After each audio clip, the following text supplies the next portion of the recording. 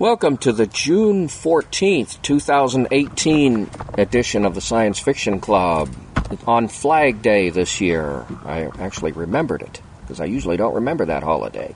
Anyway, we are here talking about our favorite books, or our least favorite books, or something we read recently or long, long ago. So we will start with whomever wants to push the button first, and we'll go around and talk about the books that we decided to talk about this month.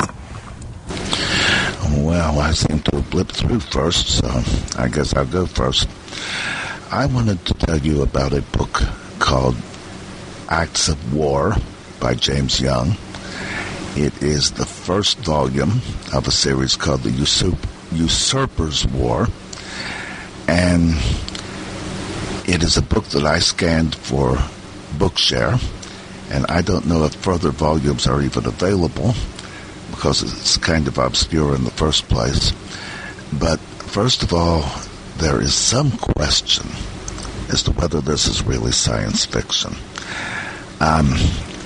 It is an alternate history story, not one that involves time travel or anything like that. And a lot of people have said that they think that alternate history should have a genre of its own.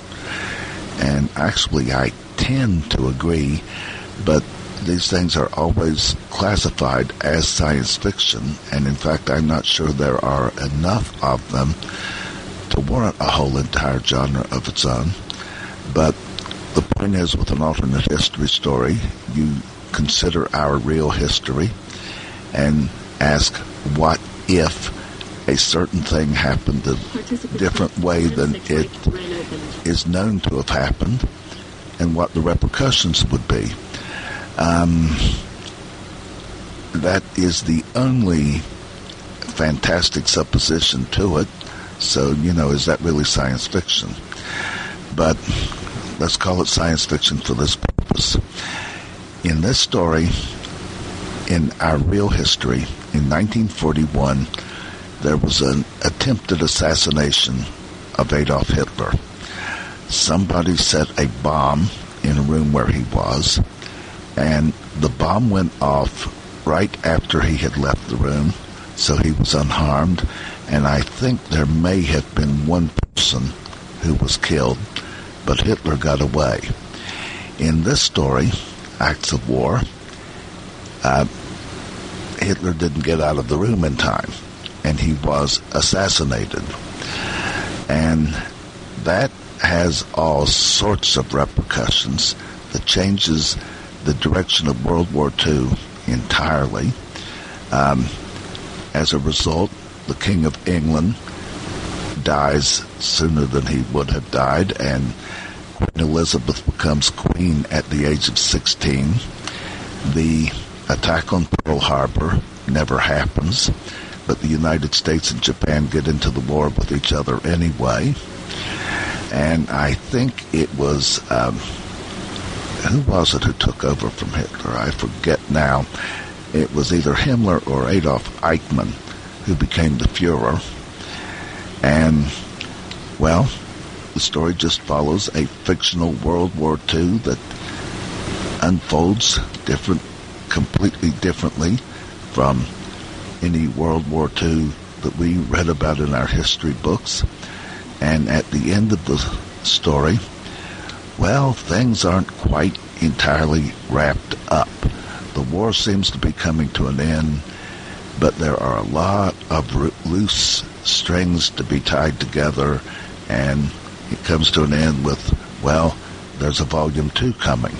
And I don't know where you can find the Volume 2, but I did scan this Volume 1 for Bookshare, and you might want to check it out. Well, I think it's kind of grandfathered, alternate history is kind of grandfathered in now, whether people think it should be in there or not now, because Philip K. Dick wrote alternate history and, The Man in the High Castle, and that's considered a classic of science fiction by a lot of people. And there's some other authors, I think, who've done alternate history who've been or classified as science fiction authors, so I think their books kind of get put in there whether people today think they're science fiction or not. So it's probably close enough. You know, the second book is available from Audible. I'm afraid I don't remember the title. In fact, it's a little confusing because it's not clear to me that the second book is the second book. It may in fact be the third book, and I haven't been able to find any further books if there are any. It was pretty enjoyable. And that is definitely one by James Young, because this, what I scanned, was an indie book. So if the second volume was available from Audible, I'd be a little surprised at that. But the author is James Young? Yes, he is. Roger. Okay, I guess I'll be the next to review a book. I read a book called A Man of Two Worlds by Brian and I forgot the name or the author's name. Let me just take a quick look here for a moment. It's Frank Herbert and Brian Herbert. You got it there. And that's very good. I believe Frank wrote the Dune series, I believe. Yes, and Brian is his son. Exactly. And they collaborated on this book, which in the description it describes it as sort of a humorous science fiction book. And it is, to some degree, I think. It has to do with a alien species called the Dreen. I suppose, I don't know how it's spelled. I guess in Bookshare, it's there. That's the advantage of being able to read it with Bookshare to know the spelling. But anyway, they have the ability of dreaming and through imagery inventing the universe, and they supposedly invented Earth back in their history. And a young Dreen named Lyle had run off with a ship, and he was in inner space, and he collided with an Earth ship by this playboy guy named Lud Hansen, who was trying to discover the secret of the dreams and be able to travel from one end of the universe to the other in a short time so he could distribute his newspapers. He was the son of a very rich businessman. At any rate, the ships collided, and both of them were almost killed. They were virtually killed, but Lyle, the dreamer, was able to take over the remains of Lud and revitalize him.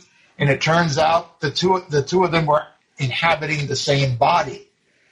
So through the rest of the book, you have the struggle between the two to take dominance of the body and all the different adventures that Lud, who was like a playboy, was doing.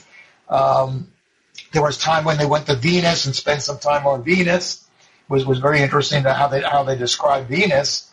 And in the meantime, the Dreams were considering Earth to be a danger to the rest of the universe, and they were deciding to send a ship out. In fact, the ship that was sent out, that crashed with the Earth ship, the purpose was to destroy Earth. They considered that Earth was a danger to the universe because of the aggressiveness of humanity.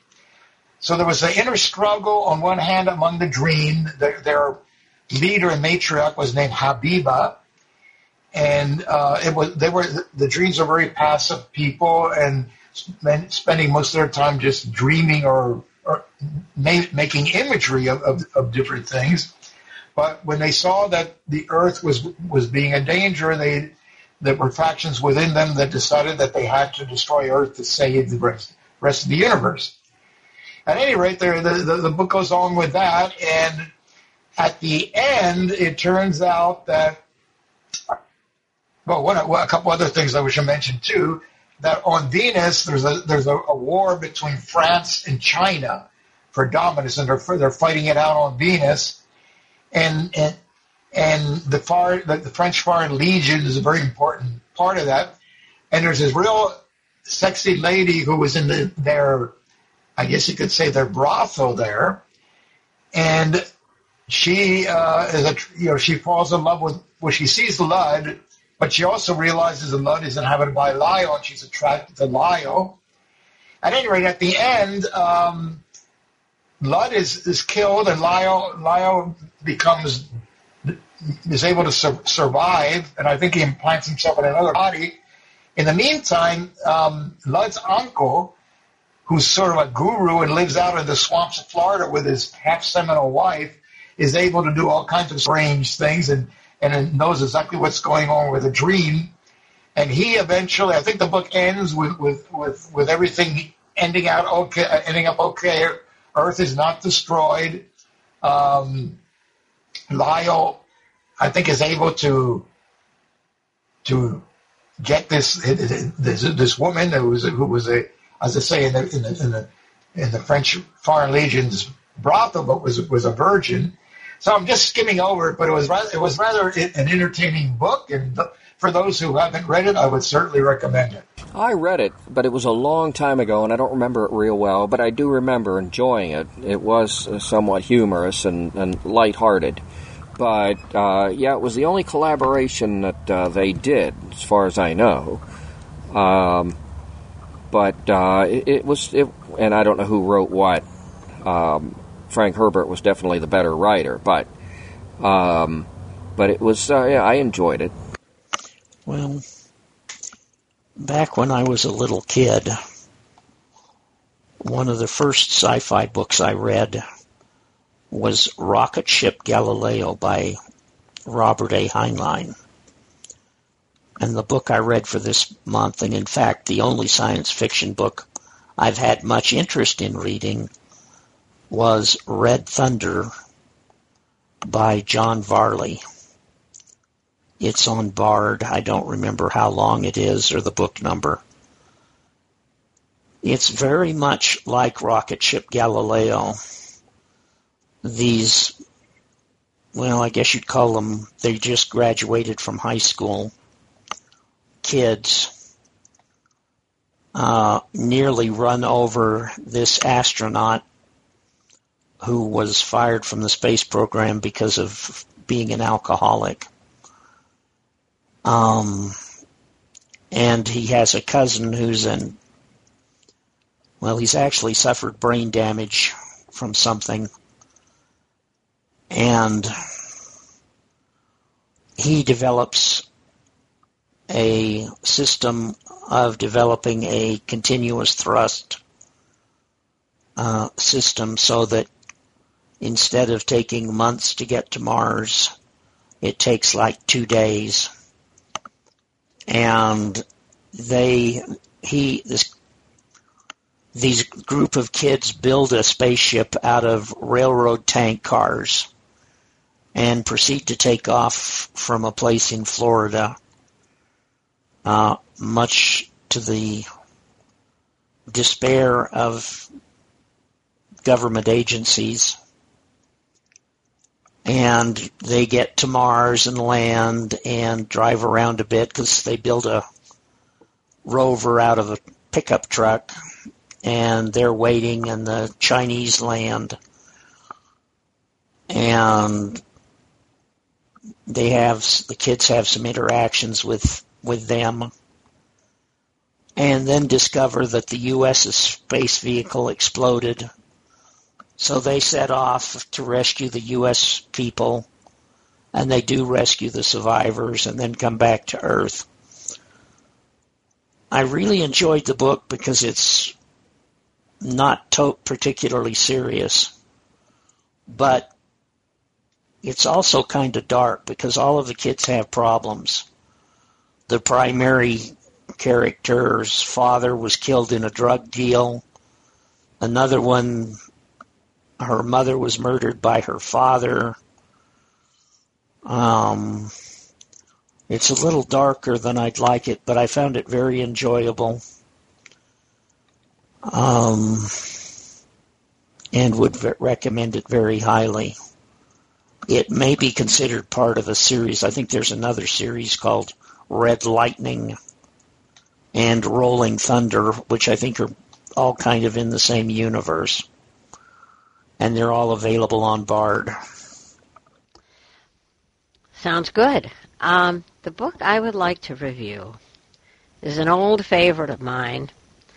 I have been spending a good deal of time in the last couple of months reading escape literature because I have had a lot of stuff to do. I've had a huge medical issue, and then my cat has not been feeling well, so I have been a little on the gloomy side in my regular everyday life, and so I have been reading mostly fantasy. But I would like to recommend to you on Bard a DB 64847, I believe is the number. It's by Arthur C. Clarke, and it's called A Fall of Moondust. And it is a classic. It is a disaster book, if you will. It is the story of a moon bus, sort of a moon vehicle, about like a bus, about the same size as a bus, and it takes tours out on the Sea of Dust, which Arthur C. Clarke imagines is on the moon, and they go across the Sea of Dust, and there is a moonquake, and the bus is sucked down into the dust and is buried some feet below the surface. And so it's a disaster book. It's the classic rescue book with the various different kinds of people and how they react and so forth. It's a very good read. I enjoy it. I have read it numbers of times. My particular version, I culled off Bard back in the day, and it's read by Robert Donnelly, but the current Bard version is read by Fred Major, and he's okay. I mean, he's not bad, and, I'm sure you'll get the same good reading that Donnelly did, although I have to say, if I was going to choose readers, if I had them right before me, I'd choose the Donnelly book in a second. But anyway, I'd just like to say that it's a light read. It's a good summer read. It's a non-thinking type of book. And yet it has some good science fiction in it, good speculative fiction, and it has some very good character development. So that's what I'm recommending. A Fall of Moondust by Arthur C. Clarke. The title is very provocative. I remember having seen it. Yeah, I never read the Fred Major version. I've read the Donnelly version. I remember reading that when I was in grade school. I think I was like 7th or 8th grade. I don't remember when it was published. Before Rendezvous with Rama, I think, but I could be wrong. But I remember reading it in the early 70s, but I think it was published earlier than that because I got it on those 10-inch 16 RPM records, and Donnelly was reading it. But that could have been in the early 70s because they were still making those then. Anyhow, yeah, it was a fun read. I like Clarke's more grander stuff, more far future stuff, but it's a good book still. I got bumped out of the room, so I didn't hear all of what Anne had to say about A Fall of Moondust. But I was thinking, back in about 1968 or 69, when I was in high school, I read that book back then. And by the way, I haven't read it since, but I still remember it. And I remember people were making fun of me for reading a book about people walking around on the moon. That was utterly impossible. No one would ever reach the moon. And just a few months later, there were people walking around on the moon. Isn't that interesting? And, it's amazing what people think and what people do, and there are people that are doing the same thing about driverless cars. And I think we're going to have driverless cars. It's going to take a while. And there are also people who are inventing driverless air vehicles, low altitude air vehicles. I don't know what you call them. Not helicopters, but some kind of low altitude vehicles that would fly, say, 200 feet above the earth, and this has been seen in science fiction for ages, so it's amazing. But as I say, it's a good summer read. It's definitely a good summer read. It's I think I recorded the records, as a matter of fact. I think it's like 8 sides of the 10-inch records, whatever that was, 45 minutes a side or something. So it's 6 hours, 7 hours, something like that. It's not long. And as I say, it's a good summer read.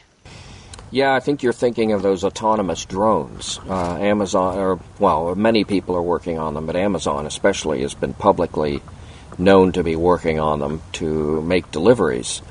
But airline jets are already virtually autonomous. It's a pretty open secret that they don't really need the pilots in those planes. They're there for the benefit of the passengers. There was even an article on The Economist, though it was a while back, about pilots needing skill erosion among pilots because they're so seldom needed to actually do work in the cockpits of these jetliners because so much of the stuff is already done for them, and they very seldom need to do much, and their skills are eroding. So there was a little article about that and how to keep their skills up, the need to keep them up.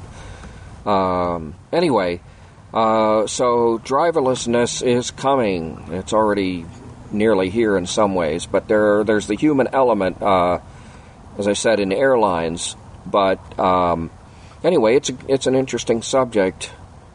Well, this is kind of a coincidence because I was racking my brain as to what to talk about this month because I'm in the middle of I finished one book, but I was proofreading it for Bookshare, but I haven't checked it in yet because I have to do some final checking and fixing up of some things and checking on a few things. And I won't get it done till next week because I have to go away for the weekend. But and I'm in the middle of a couple of other things. So I decided to talk about one of my favorite books, and it's on my favorites list that I put on the SF Club list. It's Dune by Frank Herbert. Our club never did it. I think many people have read it, but I don't think everyone has read it, so I'm going to talk about that for a bit. It's one of my favorite books. I know many people who like it a lot, but don't like the sequels, which I also liked, until Herbert passed away and stopped writing them. And then his son and Kevin J. Anderson took over and wrote many inferior volumes, some of which I've read, so I know they're inferior. I wasn't just assuming that. I've read 4 of them, I think, and I decided that was enough. But I did want to read the ending of the Dune series that supposedly was built on Herbert's notes. Sandworms of Dune and Hunters of Dune and Sandworms of Dune. But anyway, Dune was the book that started it off, and it was published in 1965. And most of it, actually, it's composed of 3 books. It's a novel, and it's a rather long novel. On cassette, it's 16 sides, 15 sides. I'm not sure how long the Bard version is because I don't have it. The version I remember, and I've read it quite a few times, though I haven't read it for years, but I remember it well enough to give a pretty good review of it, was read by John Barrell, and they've got a version up on Bard read by J.P. Linton, and if I had read his version first, I'm sure I would have thought it was great, because he did such a fabulous job with some other books that I've read, including the Golden Age trilogy, which I will talk about at some other point. I'm thinking about rereading that this summer, so I'll probably talk about it in July or August, at least the first book. But anyway, Dune was 3 books, and most, if not all of them, were published in analog as serials. And the basic plot is pretty simple, though it does get a bit devious, and there's a lot of conspiracies and stuff. But that's not my main interest in the book, and I'll explain that in a minute. the basic plot is that there's a galactic empire. This was 53 years ago. I don't really care about books with that in them now, but back then that was still not odd sounding. And there's an emperor, and there are houses, noble houses, who are not warring exactly, but they assassinate each other's leaders and their supporters and their henchmen and whatever. But one of the houses seems to be, a pretty good character, and it's the Atreides house, and they've been ordered by the Emperor to take over the planet Dune, which has a drug called melange, more commonly or often known as the spice, which gives longevity. So it's kind of like as Herbert put it, it's kind of like the oil. It's kind of a stand-in for what oil was back, and still is to a most extent. And so it's an extremely valuable planet, and so there's a great deal of, the economy is based, this interstellar economy a lot of it is based on that, and of course everybody wants it, and they're addicted to it. So, but it's really a trap, because the Emperor is secretly siding with the House Atreides' enemies, the Harkonnens, and what's going to happen is that Duke Leto, he's a popular man, and a popular man arouses the jealousy of the powerful, as one character in Dune or other said. And so he's going to take over the planet Dune, and then the Harkonnens are going to come in with secret support from the Emperor and oust them and get rid of them and put the Harkonnens back in charge. And the Emperor will be rid of a perceived enemy, a perceived rival, and then things will be great, and everybody will be making money and all that stuff. But they don't plan to do it through sheer combat. Combat's a part of it, but there's a traitor in their midst, the midst of the House Atreides, and he has compassion for the son and the mother. There's the Duke Leto, and there's the son Paul, and his mother is Jessica, but she's not a wife. She's a concubine, and so he arranges for them to escape into the desert. And so, in the second book, Paul and his mother escape into the desert, and they meet the Fremen, who are the tribes who live in the desert on this Dune. Dune is a desert planet.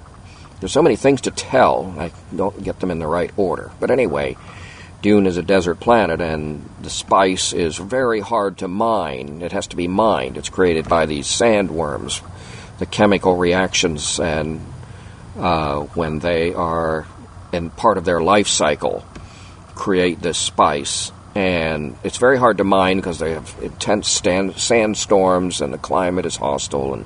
But people live out in the desert, and so Paul and his mother finally are accepted into the Fremen, and then they take back the planet from the Harkonnens.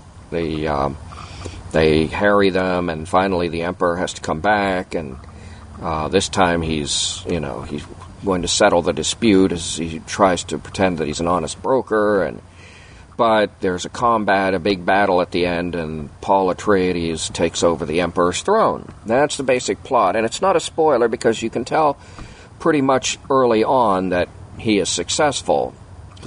Frank Herbert did this really cool thing that very few authors have done, and it's really neat because he, instead of using chapter 1, chapter 2, and so on, and having chapter titles, he doesn't even call them chapters. He just puts these epigraphs at the beginning of each new chapter, and they can be very short or very long, from these fictional journals, and it kind of creates atmosphere and gives information that would kind of weigh down the plot or, slow down the story. And so you can tell pretty much early on that Paul becomes, he's kind of a religious leader for these Fremen. But that's the basic plot, and there's conspiracies, and, there are groups who are manipulating both sides, and Because Paul is the product of a breeding program. He's a genius. He's got mental powers. He can see into the future, not into the future, but into many futures, and he can make decisions about how to manipulate the future and so on. And because there's a group called the Bene Gesserit, and his mother happens to be one, and she trained him in many of their esoteric arts of observation and control of the body and mental disciplines and so on. But he was also trained as a mentat by the staff mentat at Thufir Hawat, who every house has to have mentats because computers have been outlawed in the Dune universe. And so human beings have kind of taken on, those who are able, have kind of taken on the tasks that computers used to do. But they do more than our computers do, because these mentats are, they're like political advisors. They take in enormous amounts of data about politics and economics, and they can decide, what other people may do. And, it kind of reminded me of what people are doing now with big data. And, when you have all this data about people and what they do and what they buy and where they go online, and you can start making, fairly decent predictions about what they're going to like and what they're not going to like, and where they're going to go and what they're going to buy. And anyway, it's really interesting. But my main interest in the book was kind of these human potential angles, because Herbert really doesn't just talk about them. He gets into their heads. He shows what it's like for Paul to actually view the possible futures, and he shows what it's like to, for mentats to take in information and how they sort of calculate what the likely possibilities are in the future and so on. And that was all real fascinating to me. In addition, he really evokes and invokes the environment of the planet, because before Paul and Jessica meet the Fremen, they have to do some traveling in the desert, and and of course they see some sandworms. They're really huge creatures, and they're very dangerous. Anyway, that's the kind of the basic outline of Dune, the classic, and I could say a lot more about it, of course, because it's one of my favorite books, but that's kind of the basic idea. I understand that the desert planet in Star Wars, I forget what they named that. I understand that was based on Dune. Yeah, Tatooine. Yeah, there was a lot of jokes about that. I think even Herbert made some of them about how much they'd copied, and there were giant creatures in the desert of Tatooine. Also, I think that. Didn't they get Jabba the Hutt's big ship, or his big yacht or whatever that he was partying on or something? I can't remember. But yeah, there was quite a bit of cribbing from Dune in Star Wars on that desert planet. I remember thinking that when I read the Star Wars thing back in the beginning. And I've read several of the Star Wars things, but it's been a while since I've read any of the Star Wars. Oh, will you shut up, computer?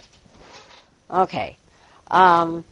It's been a while since I've read any of that stuff.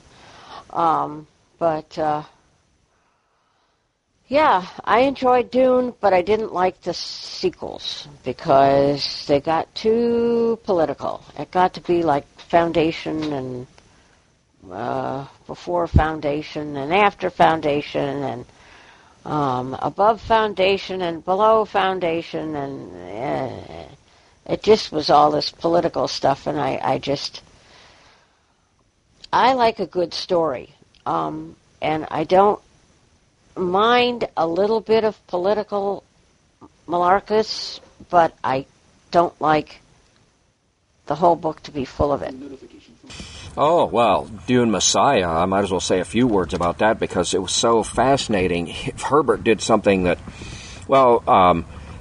because Paul, and I'm not sure how to explain this exactly, but anyway, there are a lot of people who are conspiring against him, and he sees a way out of it to save him and his children but near the end of the book, he makes a choice and follows a path of the future in such detail that when he is blinded, he can still see, because his memory of what he saw in the future was so clear that he could see without eyes. And I even told Frank Herbert, he was on Larry King's show one time, I said, that's a pretty horrible thing when you think about it, knowing what's going to happen in the future, every good thing and every bad thing, especially since he lost his wife, and he knew he was going to lose his wife, and he knew exactly how he was going to lose her. But I couldn't resist an emotional fascination with his ability to see without eyes, because he saw the future so clearly. But it was really a trap, because he couldn't make any choices, because if he had chosen to step off the track, then he would have gone blind. And other things would have happened that were less pleasant than the unpleasant things that were happening already. So it was a fascinating idea. David! Hello, everybody. I haven't read a lot of science fiction since I've been on here, and it's been a little while, I realize. And I did want to say when I heard about the John Varley book, it reminded me that I had read one, but I can't remember the name of it now. I think the one that was mentioned tonight is the first in about a 4-book series, because I know I read a different one, but it sounded like it was related to that one, where they're exploring the universe, heading to another planet, and it's about two sisters. I believe they're twins, and I'm sorry that I don't remember the name of it. But John Varley, I do think, has a series. The book that I did read was called The Moon. I believe The Moon and Other, and it talks about it's about a group of civilizations or of societies that are on the moon. And one is a matriarchy ruled by women, where men do not have much power.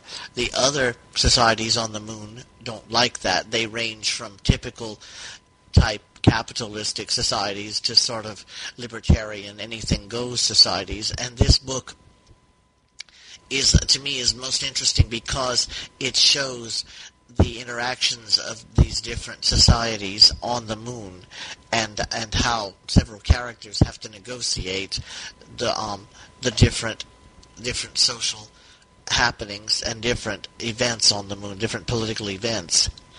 But I've got to pull that title up for you. I mean the number. I haven't pulled the number up, and I should have. But it was The Moon, and I believe it was called The Moon and Other, and it was really interesting. Oh, I should make a correction. Paul didn't lose his wife in the second book. He lost his concubine. He had to marry the emperor's daughter for political reasons. But he was always true to his Fremen concubine. That's who he lost, and he loved her. He didn't love the emperor's daughter. He just did that, well, you know how royal stuff is, how that stuff works. Anyway, I just had to make that correction, because I misspoke. And I hate doing that about my favorite books. Nobody's perfect, only God. The Moon and Other. So, any more info about what it's about, or? It dealt with several characters. One was sent from the moon's richest society, which was based on, of all things, based on ancient Persia, based on Persia, and how he ends up infiltrating the society run by women because they want to take it over. And it just tells you, I liked the way some of the technology was handled, and I just thought the way the society was handled was interesting, because in that society, the matriarchal society, as I said, women held the power, and it's how he tries to infiltrate them and help take it over. I just liked it because it created an interesting world. Some science fiction authors have that unique ability to create a world. John Varley can do it as well. It's a world that you want to go visit.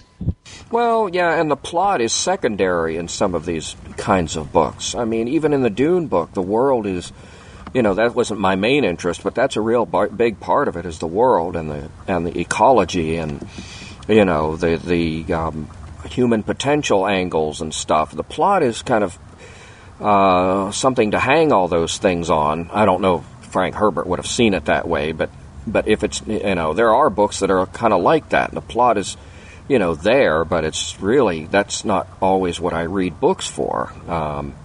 Sometimes it's just to be in a certain world and have the atmosphere and the writing style and things like that can be really evocative. By the way, have you guys ever seen the movie made for Dune? And the reason I bring that up is because, generally speaking, when a movie is made out of a book, I almost always think that the book was better because, for one thing, by the very nature of movies, they have to be kind of sketchy, but they also tend to change things around. It just doesn't work out too well. And I think the movie that was made from Dune was one of the worst ever because, frankly, if you hadn't read the book, I don't see how you could understand what was going on. It was so sketchy. But, and I was thinking, since we were talking about Star Wars, the people who made the movie Dune could have taken some lessons from Star Wars, because Star Wars, well, it wasn't a very good movie either when you consider that the acting was terrible, the dialogue was stilted, and the plot was so sketchy in the first place. But those visual effects, those of you who were born blind, you really missed something. Fortunately, before I lost my eyesight, I was able to see it. Those visual effects were utterly fantastic. And if the people who had made the movie Dune had done that, they just might have saved their movie. There are actually two movies from Dune. One is a short version, about 2 hours, and the other is about 4 hours long, and it follows the book fairly closely. Not exactly, but it's a lot closer than the average movie.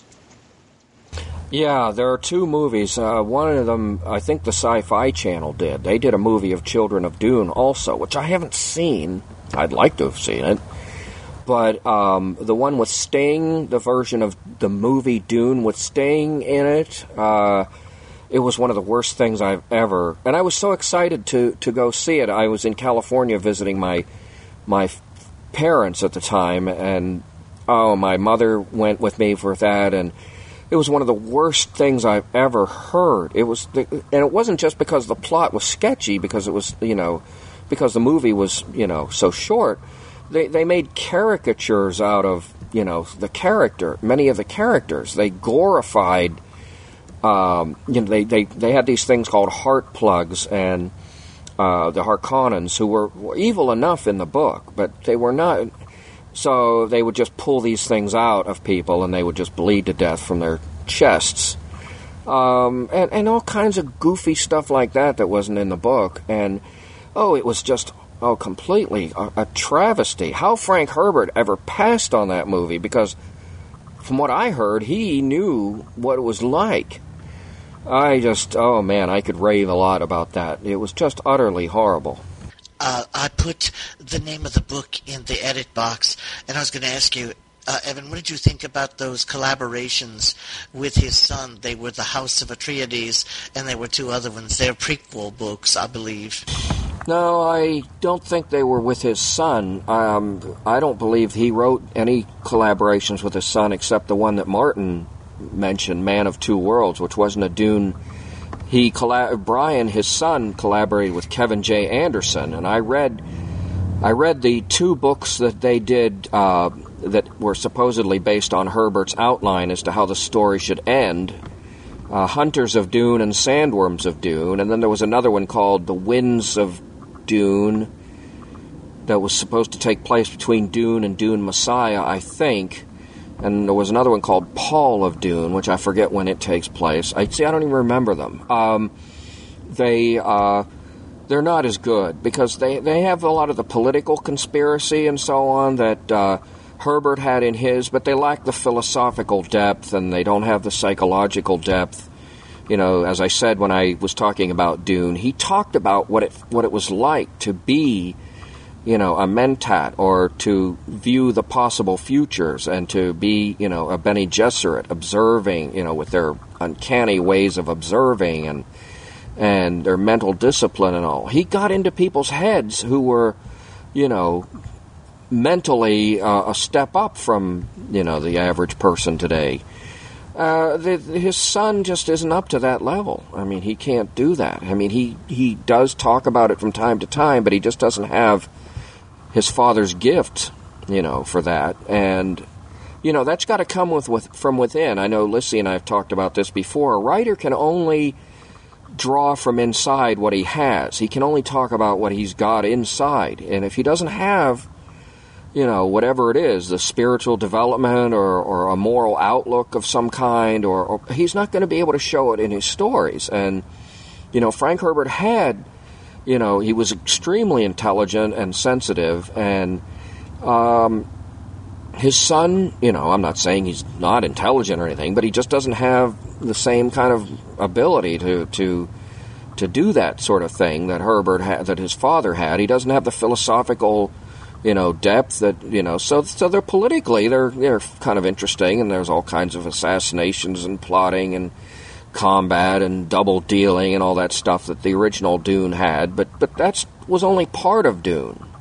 But he never got the other parts. Well, I wasn't aware that there was more than one movie made of Dune, but apparently I must have seen the same one that Evan saw, because the one I saw was awful. And Frank Herbert did approve of it, and I can't imagine why, except that, well, I'm sure he was paid a pretty penny for the movie rights, so that might have been why he approved it, because he got so much money for it. Well, that's what I was going to say. The answer to that question is the classic question, cui bono? Cui bono? Yeah, I'm sorry. I unfortunately, that might be the case. His wife was extremely ill. I know he mentions some of that in at the end of Chapter House Dune. He had obviously huge medical expenses. Maybe that was part of it. I don't know. But yeah, that might be it. Anyway, it was terrible. And I would hate to think that people would judge the book based on that movie. But yeah, I'd like to see the sci-fi version, because I never did. They aired it. I got some of it, but I never got it from the beginning. And so that you know, that would have been great. But maybe it's out there somewhere. I'll have to look for it. I'm just wondering, the planet Arrakis, where the spice comes from, is sort of the center of this universe. I'm just wondering what other planets are around. Doesn't Earth get a mention as where some of them came from? I don't remember much about their universe. Well, there's Gay de Prime, which is where the Harkonnens lived, and there's Caladan, where the Atreides originally lived before they went to Arrakis. And there's Salusa Secundus, which is where the prison planet, where the Emperor sent people, and it was pretty harsh, too. It was kind of like a desert planet in many ways, so it wasn't as harsh as Arrakis, but it was not very hospitable either. Earth is barely mentioned. They mention it once in Dune, and Messiah, they mention it once in Dune. I don't even think they mention Earth in Dune at all. It was a very minor player, if you know. It was nearly forgotten. I mean, this is 20... well, there's an Almanacana Shroff, as he calls it. I don't know if that's Latin or what, but at the end of the book, and the dates are 10,000 something, but I don't know if those are AD or in some other calendar, because he mentions some book that was published in the 3rd century, but that is not our 3rd century. So I think this calendar, these could be many, many thousands of years in the future. So Earth is... They mentioned something, planet Terra Hell in Dune Messiah, because that's where some conspirators got a nuke from. So apparently there are still people who live there, but they don't. That's the only mention of Earth that's in Dune Messiah. So it's barely on the stage at all in the Dune universe. It's been a long time since I've read it, but I think I remember that there was an appendix or something similar that discussed some of the background of the stories and the dates and such. And yes, the dates didn't have anything to do with the dating system we have on Earth. Well, it's 10 o'clock here. I'm going to say goodnight to everybody, and I guess we'll choose a book for next month, each person. Okay, well, I will close up the meeting then by saying that our next meeting will be on July the 12th, 2018. And if it's as nice out as it is now, I'll probably be outside again. So we will see you all, hopefully, and more, including Mary, and perhaps some others next month. And we will talk about books. I will have more books next month. As I said, I'm in the middle of a few things, so I'll have something next month from what I'm reading now. And so we will talk to you all then.